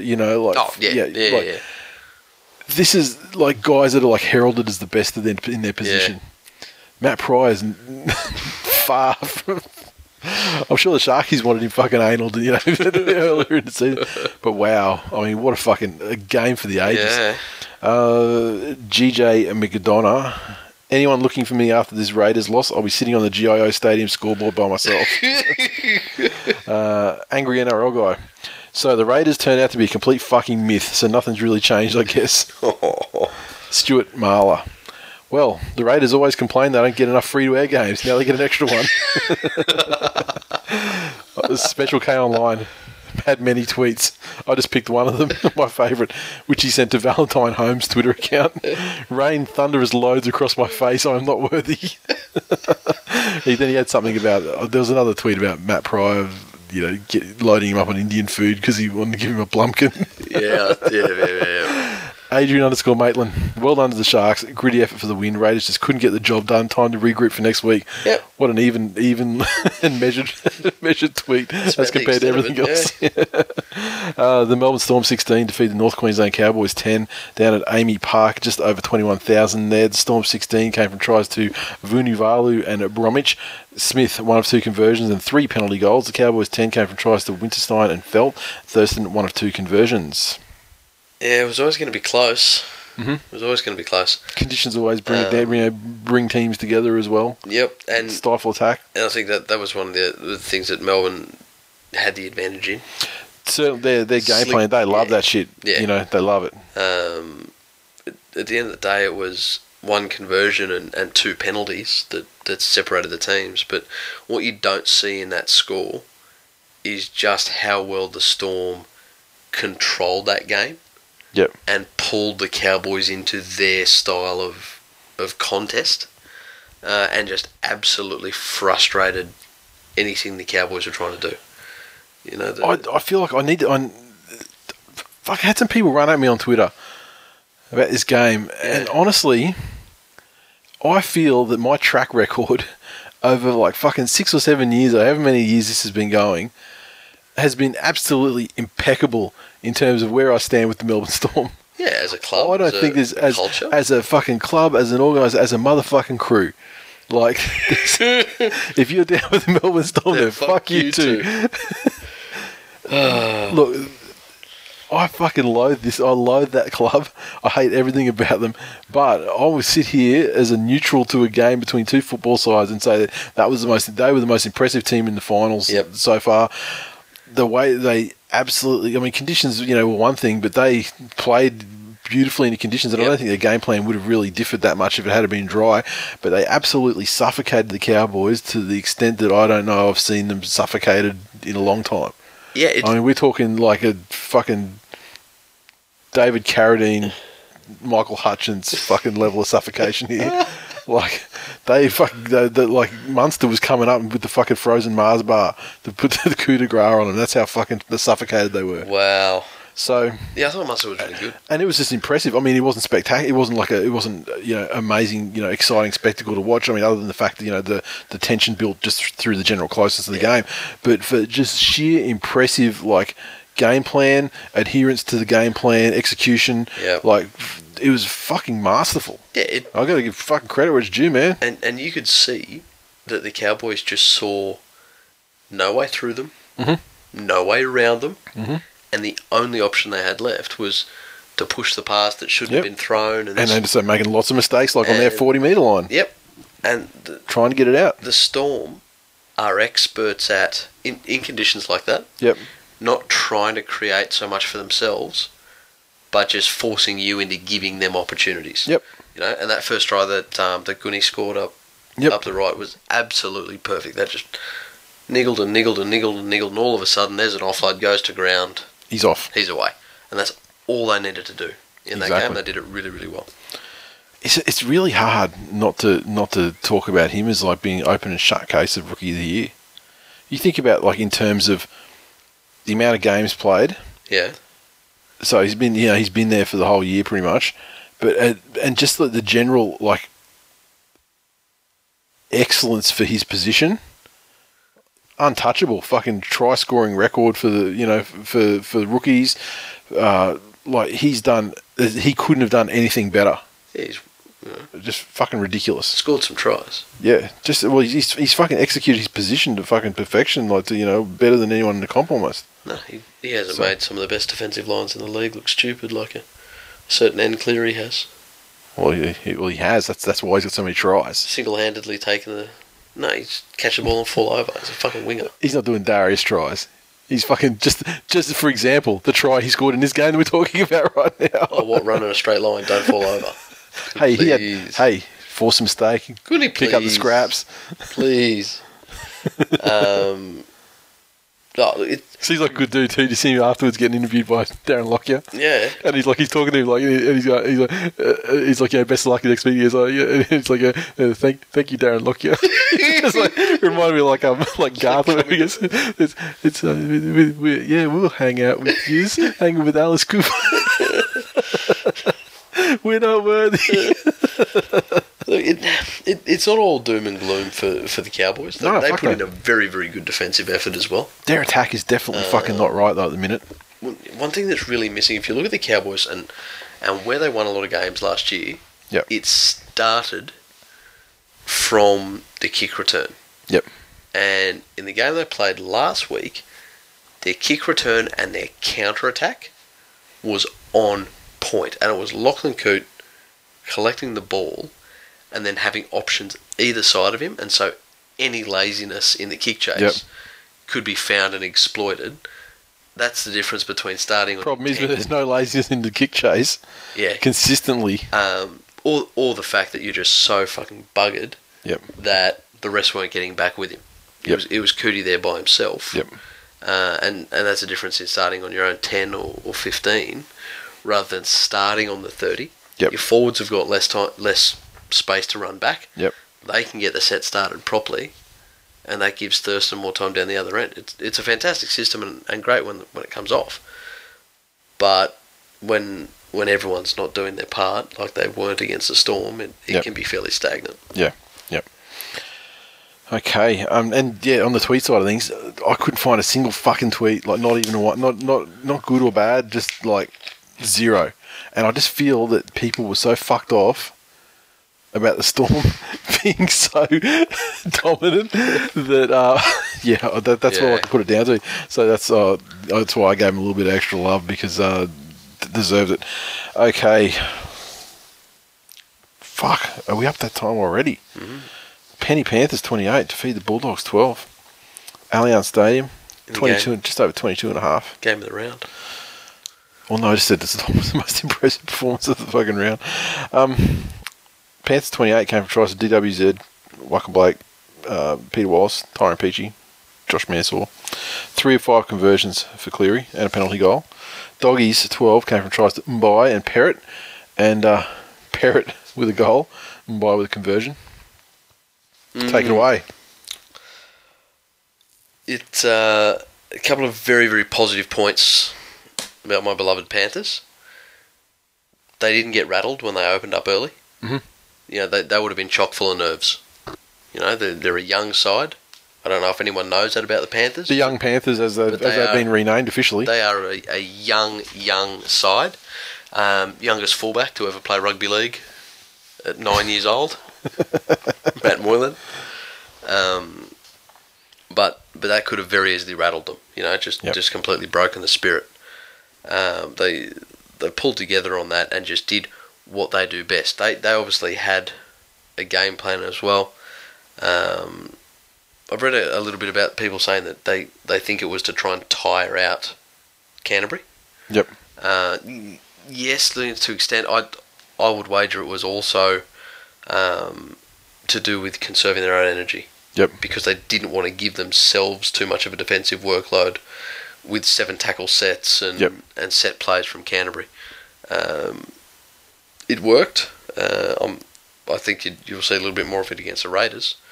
But they were comfortable to just play an 80-minute game. Yep. And that's what I think's been missing in the Panthers for a lot of the year. Which I think is a really strange thing to come from Hook. Yeah, exactly. You know, they used to play 5-minute games and just try and score on every single play. Just knock out. Yep. The other thing was when we started the silly errors, and there were a couple of them, it was when we were 20 points ahead. Yeah. And whilst it's never a good time in that, because especially in finals footy, teams can score 3 tries Just like that, before you know what's happened to you. Yeah. And all of a sudden you're completely fucked. But the fact that they didn't come out to that deep in the game and fairly well in front was okay. They need to be all but eliminated. The Zach Hardacre thing still fucking baffles me. You're winning, fucking. Yeah, I know. I'd say if you're winning, there's no need to question anything right now. I mean, like if it costs you this week, then Well, you know, Blake's out there with a busted shoulder, and yes, you know, I think Shunter said it. He did go to the Steve Matai School of Rugby League. yeah, Strong breeze, need to come off. But he puts the fucking fullback that we have on the bench on the other side of the field. yeah, You You know, he doesn't yank Blake and go, right, let's get some fucking ice on you and what's wrong and let the doctor have a look at you. Yeah. He puts the fucking pom on the other side of the field. Yeah, yeah. And there was this wonderful vision of poor fucking Wanga running over to congratulate Josh Mansour. Yeah. Looking like the fucking cripple dragging himself along. But, you know, look, Moylan's firing. Cleary's firing. The big men are doing their job. Yep. In the middle, they're not shirking any sort of responsibility. They're getting in there and rolling their sleeves up. The only thing I'd like to see out of Cleary is probably a little bit more depth on his kicks. Yep. He's got those giant, big floating bombs that are hard to take and are going to be dropped. In the right spot. You know? Yeah. But if they are taken, Yeah. teams are starting way too far up the field against us, Yep. and that's just unnecessary. The Dogs, fuck me.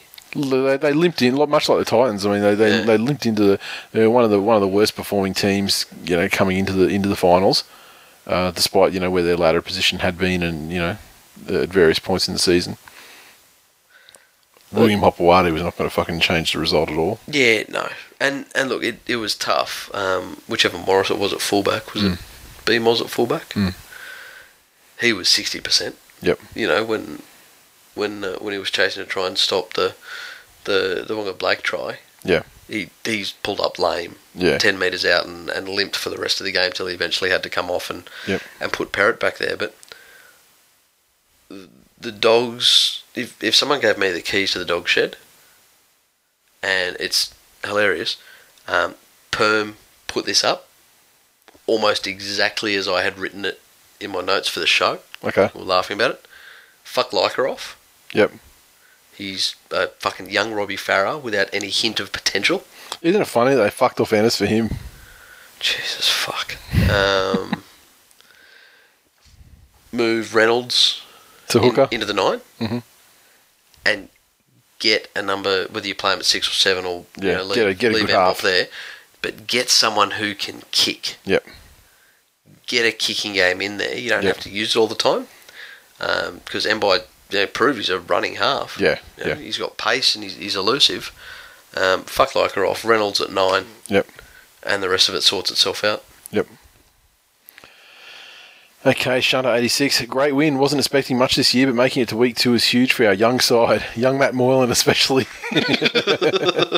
Undiluted 7. While pretenders like Tedesco are sitting at home, Matt Moylan is dominating finals footy.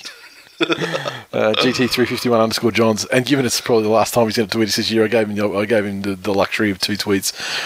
Bad luck, Dogs, and well done, and good luck to the Panthers. We tried, but weren't good enough. Refs was shit, but not to blame today. There's 2 blatant errors. Moylan penalty for putting himself in touch led to try, and J-Moz try not looked at, and then the Panthers scored. Oh well. That J-Moz thing was bullshit. I mean, that was tough. I mean, on one hand, you know, you have to say, look, the referees, the amount of times if a player says, you know, the amount of times I go upstairs for it, it's 99.9% of the time. What J-Moz should have done to maybe force the issue was, you know, chuck the ball up in the air and, you know, or something like that, you know, and celebrate and like make the play completely dead and have to check it This is rather my than play the thing. ball, you know.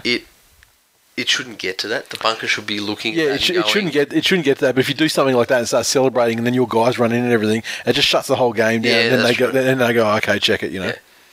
But again, under the current rules, I reckon it would have been pinged for a double movement because they would have gone upstairs and gone, I have no try. Check, there's no double movement there. Yeah. And so the bunker now have this fucking bullshit little, you know, reduced world they have to work in. Yeah. But no, that was a bit harsh. I think that should have been looked at. Cruzy06, well done to the Panthers. They couldn't handle stepdad's man sauce. That's too much sauce. Not sure how that attributed to the win, but Yeah, well, Mansour. I'll take it. Just talking about Mansour, who, you know, is fuck man, like talking about, you know, form wingers. You know, talking about Gooney Gugu before. Mansour, fuck, he's up there too. Damn fucking straight.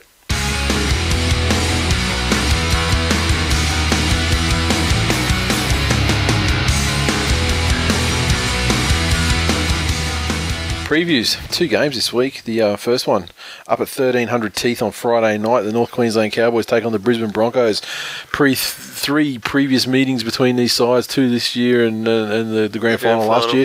1 point affairs.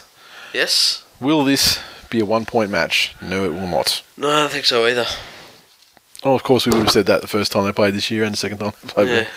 They keep managing to, fuck up conversions and stuff essentially to make it a contest that requires a field goal to separate.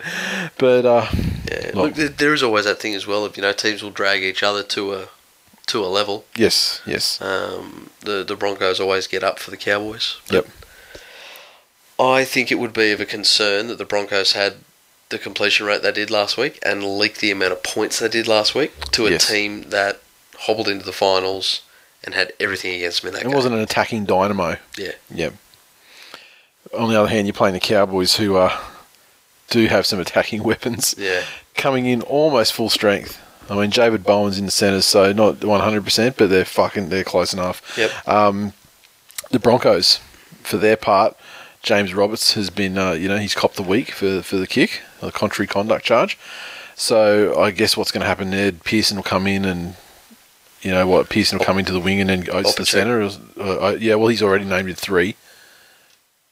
So who's... Rico Kasich. Leads the cars in the 3.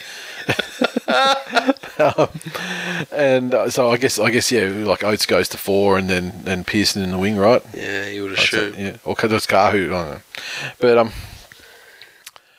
But Broncos still, they're where they want to be with their squad too at the moment. Yeah. I mean, they're starting to pick up and they're playing better every week. And they have a representative forward pack, fullback. Yeah, they're nothing to be sneezed at. that's right. Especially if you have sinus problems. Yep. Cowboys, fucking long road trips, back to back, all the way down to Melbourne, then all the way back to prepare for the home match. It's tough, but it's finals too. I mean, if you can't get up for that, then the fuck are you going to get up for? And they've been very successful at home. Yeah. For a while, but this season especially, very successful, very hard to beat. Good record over the Broncos. Look, I'm going to have to go to the Cowboys. They played a tough match last week, and that in finals, that can be such a crucial factor too. I mean, teams can just blast each other to the point where one team's fucking useless the next week. I don't think the Cowboys, a wet weather game down in Melbourne is not ideal. It's grindy, it wasn't taxing. Yeah, I don't think that. But this week's game, though, could dead set ruin the winner of this of this game for next week. Yeah. I think the way these two guys go against each other and have for the last couple of encounters, the team that wins could be fucking ruined for next week. The other thing, you would almost be guaranteed that whistles stay fairly in the hand. Yeah. For most of this game. Mm-hmm. So I think with the extra little bit allowed, tempers may flare. Yeah, I'm going to go just the record at home. I think just a better team. Just on paper, the Broncos. I mean, coming up, they're getting better every week as like a finals taper sort of situation. However, just too many points. I'm going to be curious. Have Titans fans, do they have to declare which team they're hedging with now, or can they just decide on the night? I think they probably wait until full time, right? Yeah, until there's only one, like the Highlander thing. Wait till there's only one, and then you jump onto that. Gotcha. Yeah, okay, exactly. The second game. Canberra Raiders take on your Penny Panthers down in Canberra. Yeah, tough one. Different situation this one too. I mean, Penrith, I feel like they also capitalised on the fact that the Doggies had a big side in warm conditions. Yeah. And so and you're not move them around, run them around, don't give them any respite. And come home late, sort of thing. Now we're talking about night time in Canberra. It's a different situation. They're probably not going to have that factor to lean on. However, Canberra Raiders. It's tough. They've named Hodgson. I don't know what the fuck's going on there. Yeah, they've named him. Is he better? Is he better than his?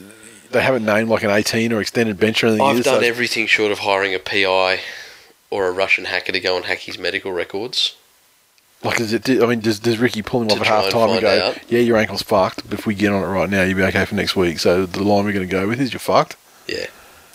But I think if he's not 100% or he's not playing, then Penrith have a very good chance. Yeah. The other thing is Blake Austin's no certainty as well. Yeah. He's been named. Yeah. Yeah. But he's no certainty. And then what happens? I mean, and Blake Austin. I mean, does he? Is he going to be?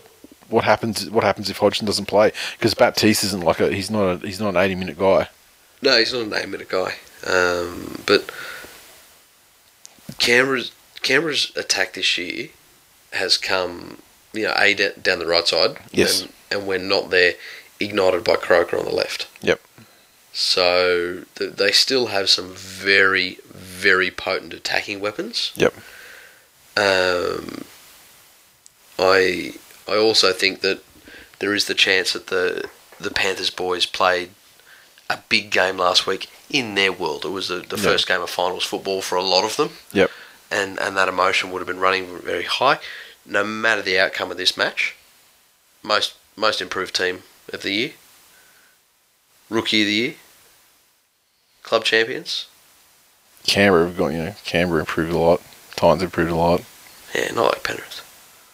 Canberra, Penrith improved marginally in their position. Titans came from below and No, I'm just talking same. about the culture of the club, the feeling, the atmosphere, bringing through the rookie of the year, the next immortal, Nathan Cleary. Oh, for fuck's sake!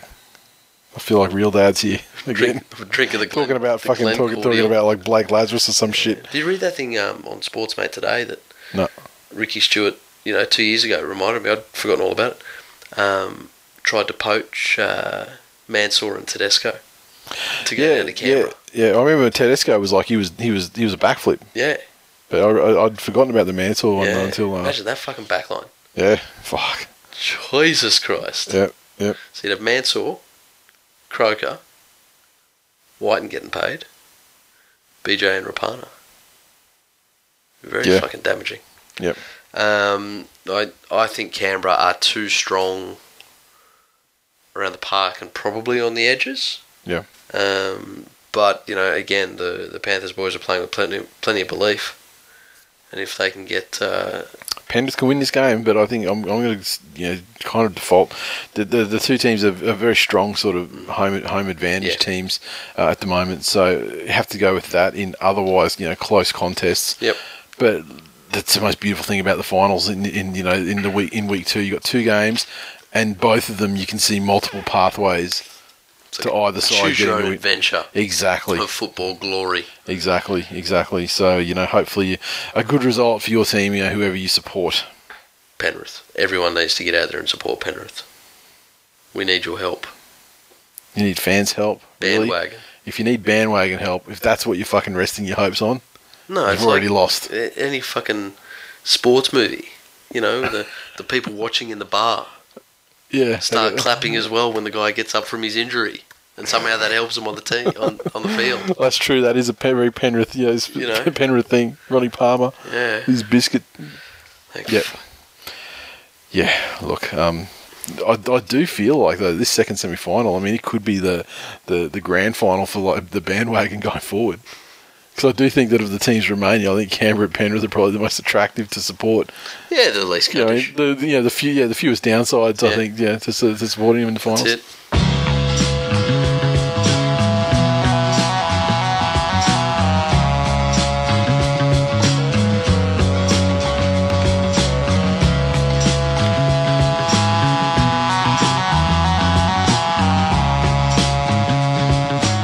And that is full time for episode 239. Thanks for listening, everyone. As always, you can interact with us on Twitter, so follow at TWI League, also on Facebook.com/This Week in League. So keep sharing it up and liking the posts and all that good shit. iTunes, 2 reviews this week, fantastic.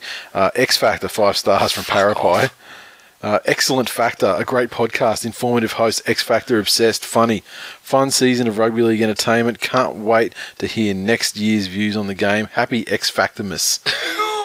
Big fan and Mad Eel supporter. I was going to say, he's talking about like the season's over. We've got a couple of weeks left, man. Semi Radradra season conversion rate 100%, 1 from 1. Great fun listening to you guys. Wishing you all the best in the off season for X Factor.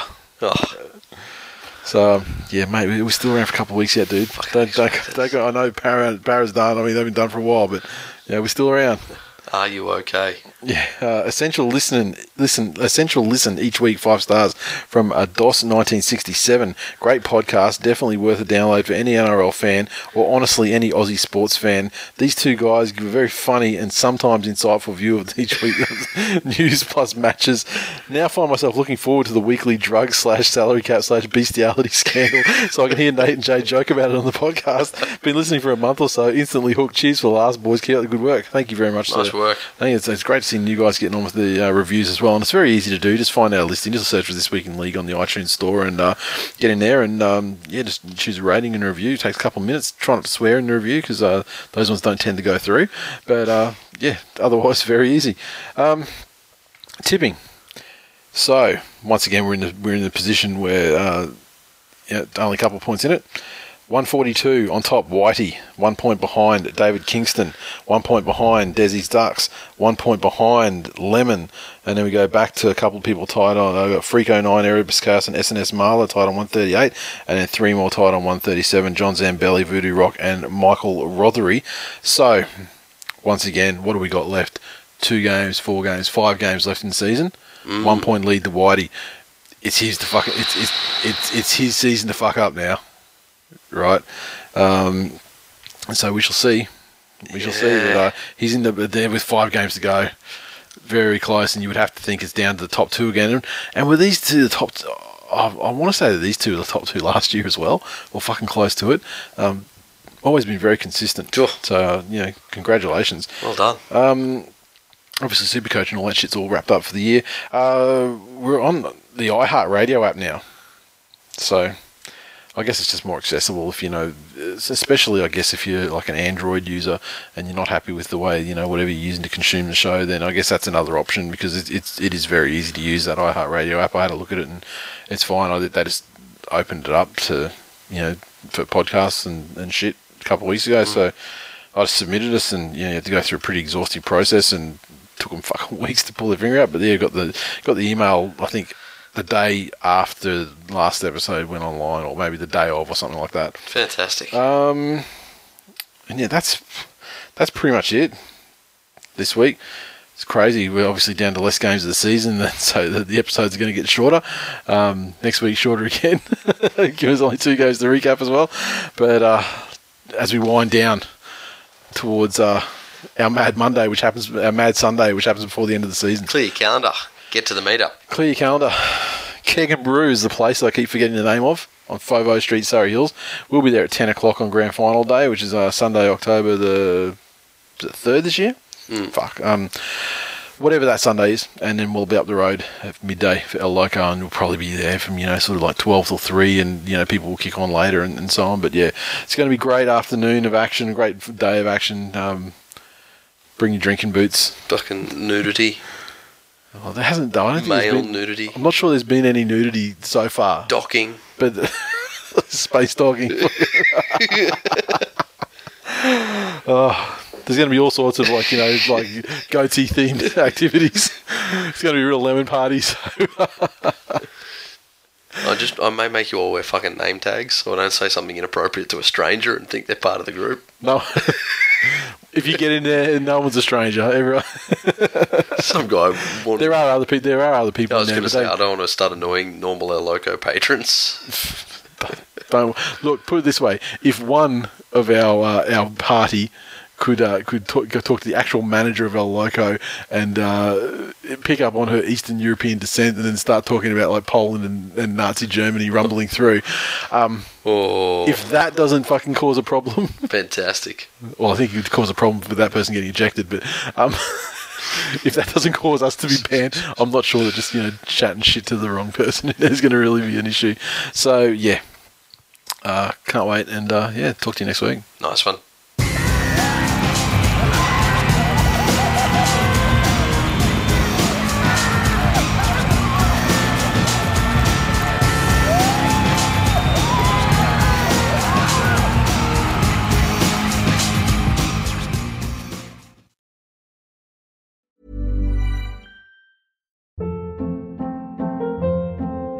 Hold up. What was that? Boring. No flavor. That was as bad as those leftovers you ate all week. Keke Palmer here, and it's time to say hello to something fresh and guilt-free. Hello Fresh. Jazz up dinner with pecan-crusted chicken or garlic butter shrimp scampi. Now that's music to my mouth. Hello Fresh. Let's get this dinner party started. Discover all the delicious possibilities at HelloFresh.com.